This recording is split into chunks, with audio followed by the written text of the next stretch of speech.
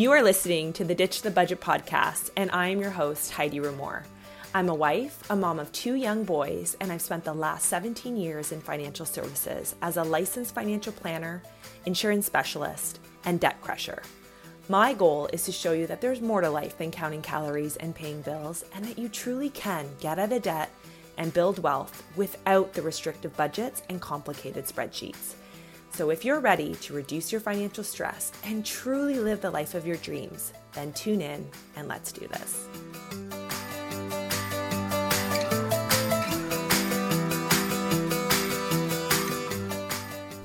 Welcome back to the Ditch the Budget podcast. I am so excited. I feel like I'm going to say this every episode that I'm so excited, but I truly am. This stuff fires me up and I geek out on it, and I love being able to help women just really truly get empowered with their finances, and a lot of times it starts with solving this big piece, which is getting out of debt.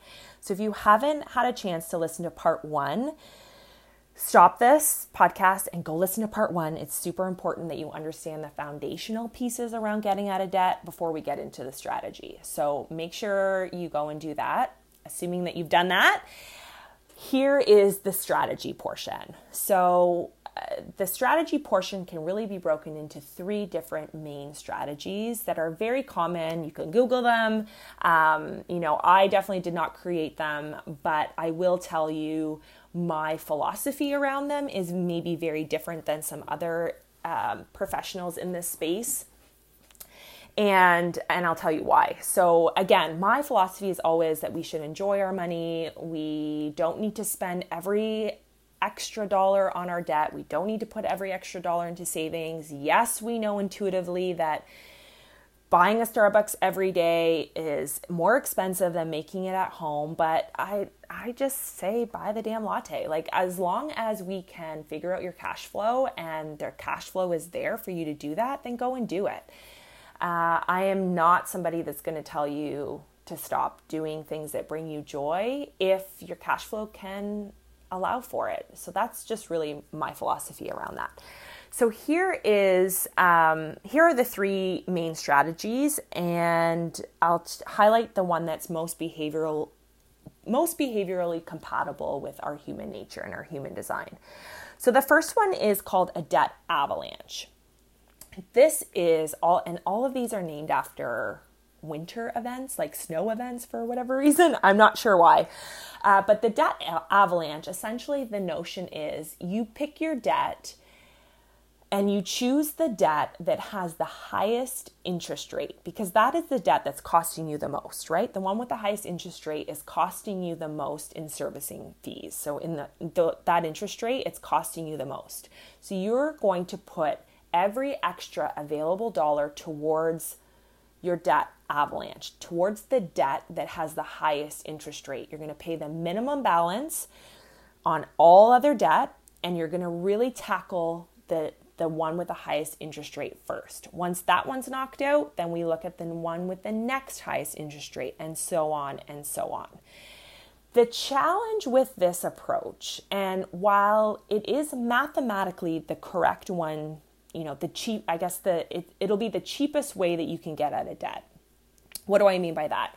Because we are tackling the debt with the highest interest rate, that means that we are essentially paying the least amount of interest over the life of our debt. So it'll cost you the least amount. However, if you used a debt avalanche strategy, what I find happens the most is it's typically not our debt with the highest balance.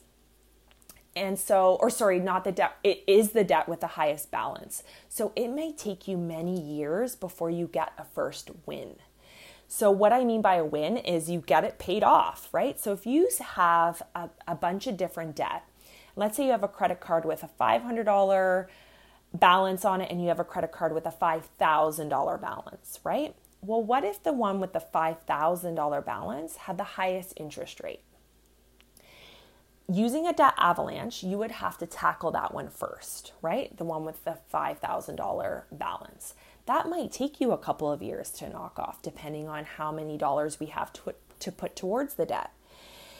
instead of using the one with the lowest balance, which is actually our second strategy, it's called a debt snowball. And a debt snowball is one where you pick the debt with the lowest balance, regardless of the interest rate. We're not even looking at the interest rate of the debt. We are just looking at the balance, and we're picking the one with the smallest balance to tackle first.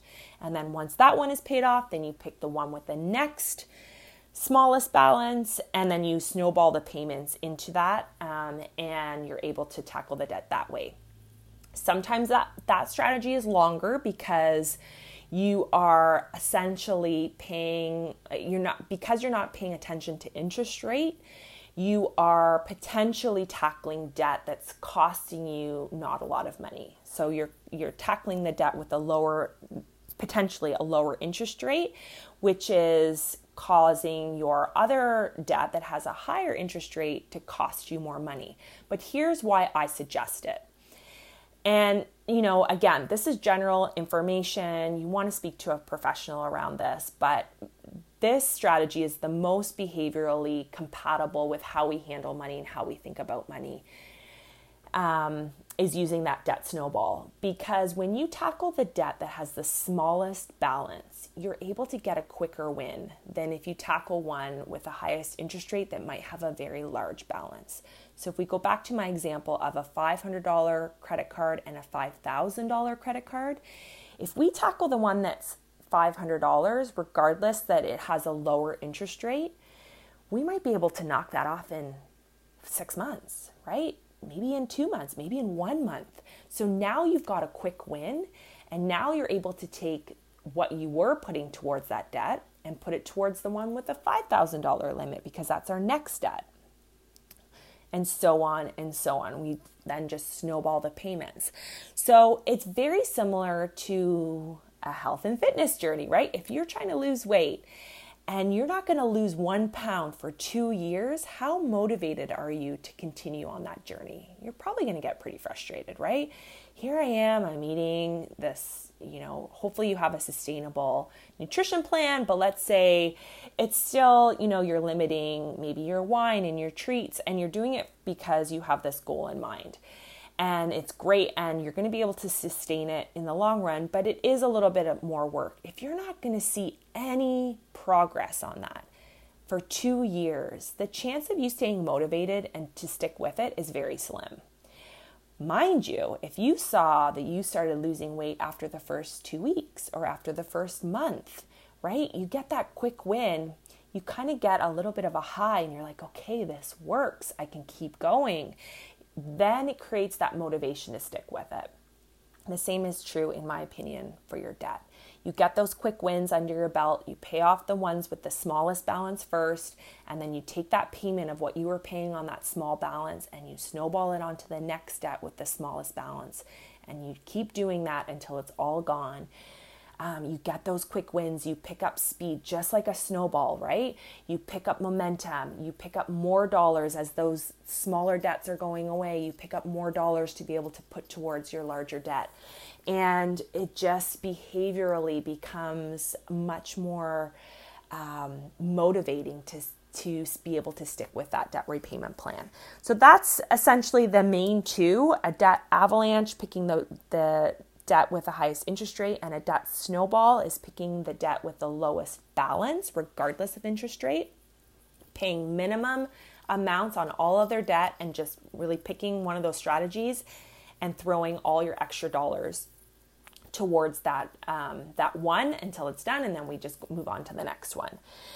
The third debt strategy, and this one can be used in multiple different ways. So this one could be used in conjunction with either a debt avalanche or a debt snowball, or it can be used on its own if you have a very, very tight cash flow, right? So you maybe don't have much more dollars after all the bills are paid and the insurance is paid for and the investing happens for your future and things like that. We reach our financial goals. We're spending now in alignment with our financial goals.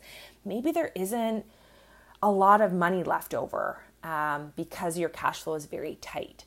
In that case, we want to utilize something called a debt snowflake. And it's kind of like what it sounds like, right? It's a snowflake. It's just a smaller amount. It's periodic, maybe it's sporadic, where you're having extra dollars come into your world. Let's say it's a tax refund you get. Well, you're taking that money and you're giving it a job. You're putting it on your debt, and you're picking which debt you're going to choose based on the first two strategies, a debt avalanche or debt snowball. But you're snowflaking that money in the sense that it's not every single month. It is periodic. It's when money enters your world that's extra, you're putting it on the debt. So maybe you sold something on Facebook Marketplace, let's say. Let's say you got that tax refund. Let's say you get extra money. You got you did some overtime or something like that. It's extra dollars in your world. You're going to put that towards the debt. So again, if you have a tight cash flow where you're not really able to put any extra dollars other than the minimum balances, then you're going to want to utilize that strategy. But you're also going to want to utilize this strategy if you do have extra dollars and you're utilizing currently a debt snowball or debt avalanche strategy, and you do get extra money into your world, like a tax refund, or you sold something on Marketplace, or you work some overtime, or just some extra dollars just entered into your world. Then what happens is you're going to want to put that on your debt. Give that money intention. My whole philosophy really stems around giving every single dollar that comes into your world, comes into your bank account, give it a job to do. Whether it's spend it on a manicure or a latte or put it away for your retirement. It doesn't matter. As long as it's in alignment with your financial goals, we're tackling that debt, and we are making sure that our retirement and our savings for the future, as well as protecting today with insurance, is handled. Then we're able to really have a rocking financial plan. And it's so beautiful to see once it unfolds. But utilizing one of those three strategies. So I want to hear from you. I want you to take a screenshot of this episode, throw it on Instagram in your Instagram stories, tag me, and I want to know what strategy you like the best. Debt avalanche, debt snowball, or debt snowflake. So I hope you all learned a lot this episode, and tune in to the next one. We'll talk soon. Bye, everyone.